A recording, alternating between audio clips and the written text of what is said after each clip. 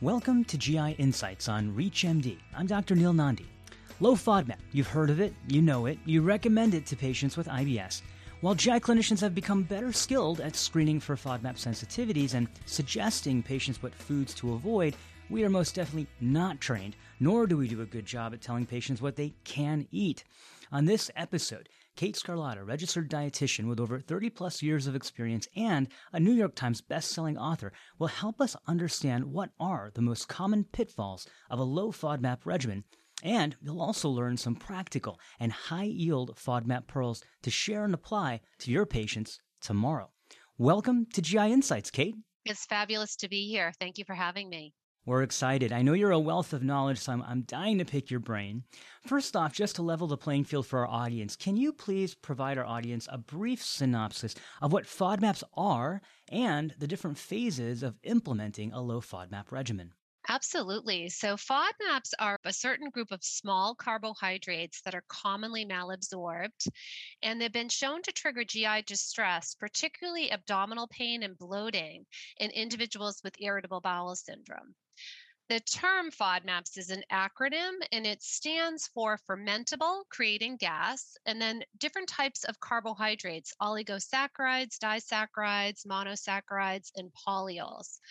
And FODMAPs are really found, these carbohydrates are found in many everyday foods: milk, wheat products, apples, garlic, onion, beans, and even watermelon. The low FODMAP diet itself is a 3-phase intervention. So it's really utilized to help the patient calm their symptoms, but also identify what FODMAPs may be triggering their GI distress.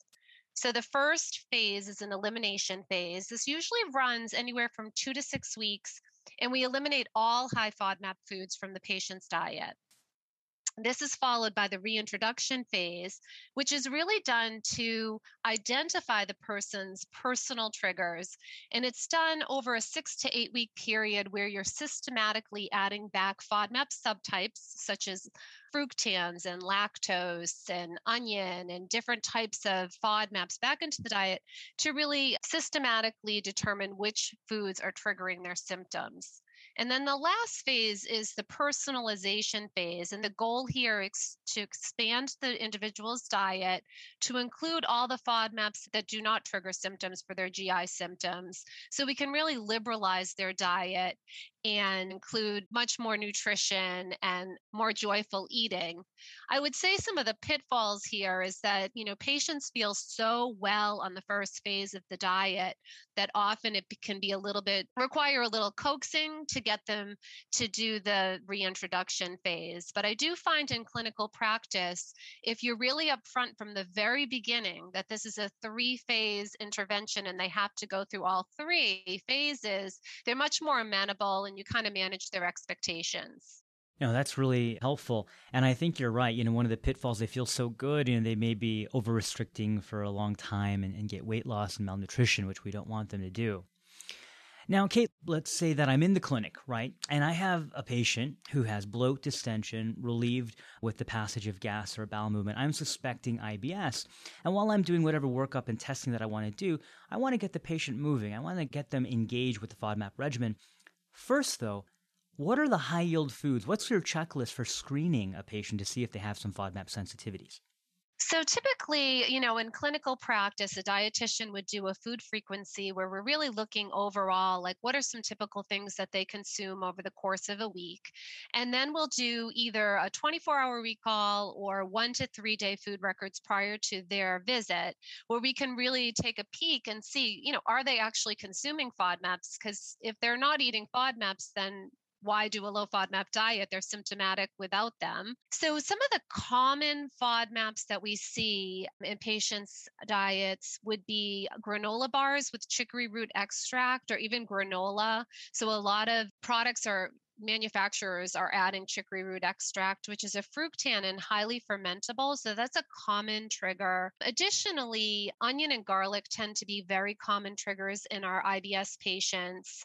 And then wheat in high amounts. So maybe a couple saltine crackers would not be problematic for an individual, but if they were eating a row of Ritz crackers, they might have some triggering of symptoms. And milk is also an additional one. So if they tend to be heavy milk drinkers in large quantity, that can be a common trigger in our patients. And then less likely, sort of, you have to dig a little bit. Some patients are really into smoothies and they're putting so many types of fruits, it just ends up being too much of a fructose load for their gut, or they're adding sweeteners that they think are healthier, such as agave syrup, which is a source of excess fructose as well. And this can really cause that osmotic effect. Fructose is the smallest of the FODMAPs, so it can really draw the water into the intestine and stretch it, causing luminal distension and cramping.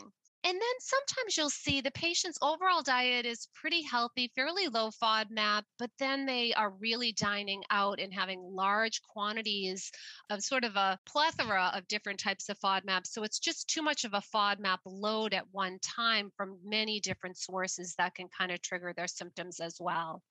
Kate, this is fascinating. And this is exactly why I think more of us need to be employing and working with a dietitian hand in hand to try to get to the root of these causes. Because I can tell you, in a regular clinic visit, it's very challenging to do an in-depth nutrition dive. Not only am I not formally trained in that, right, but I just do not have the time in clinic to do that.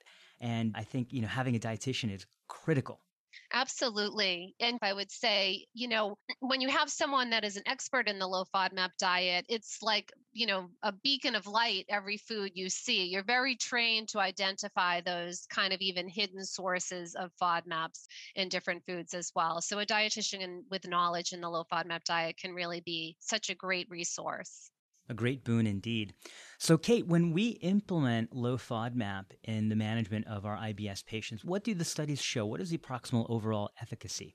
So the efficacy ranges from 50 to 86%. There's a lot of heterogeneity between studies, so they're all done a little bit differently. In one study that was a feeding study, they found efficacy at about 70%. So I would say, it's somewhere in that 50 to 86%. And again, notable reduction in abdominal pain and bloating are really the two endpoints that seem to get the most benefit from the diet. That's phenomenal, right? Because when we think about a lot of our drug studies, we wish that some of our drugs had that kind of efficacy. We wish it beat the 50% mark at all. So 50 to 80%, that range is just phenomenal. Absolutely. For those just tuning in, you're listening to GI Insights on ReachMD. I'm Dr. Neil Nandi, and I'm speaking with Kate Scarlatta, registered dietitian and New York Times best-selling author about the low FODMAP regimen for IBS patients. Now, Kate, we've been reviewing that dietitians are absolutely invaluable for helping patients manage their diets and their sensitivities. Dietitians are necessary and yet underutilized. And we need them because they can not only gain the insights that a physician or other health professional cannot, but they can also recommend to patients how to substitute or find solutions that fit their diet. You talked about personalization. Kate, can you provide some tips that you provide to your patients for sensitivities, such as like onions?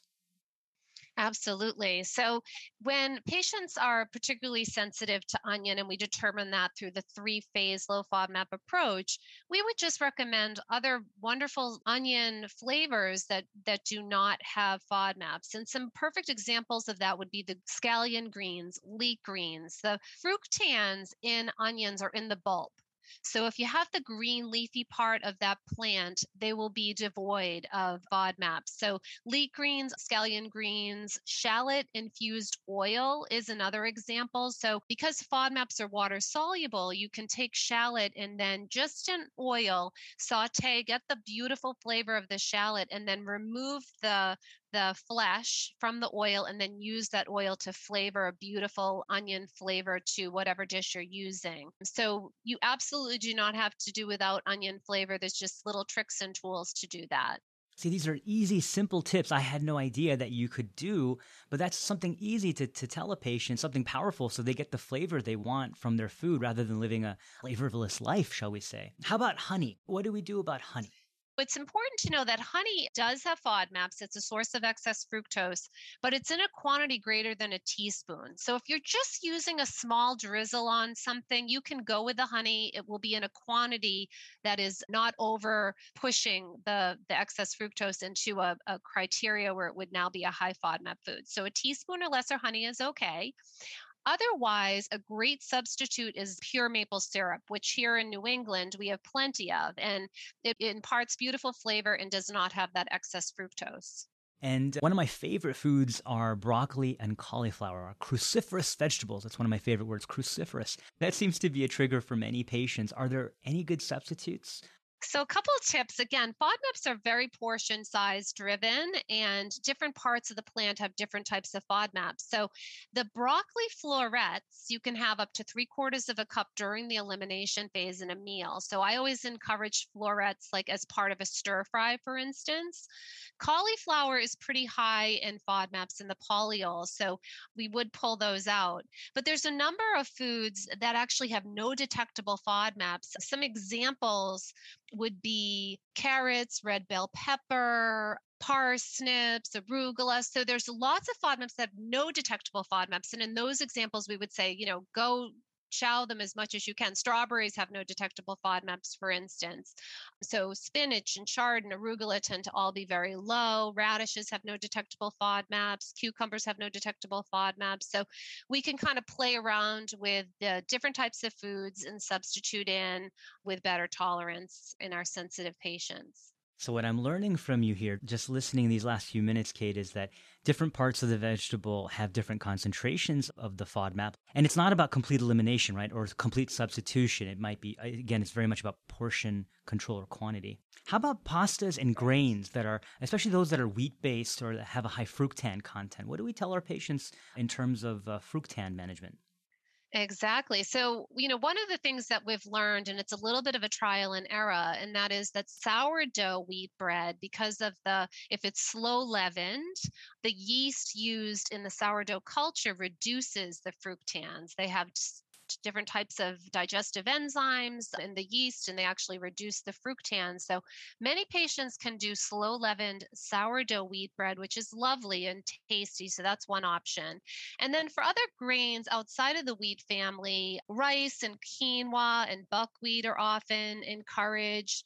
Oats are allowed as well. I encourage oat flour often as a substitute in baking, or there's a variety of gluten-free flour blends that work really nicely in baking that individuals can substitute for the wheat grain, which I think is probably the hardest to modify or restrict just because wheat is a big source of fructans in the American diet. So that I think is probably the most sort of challenging food to avoid.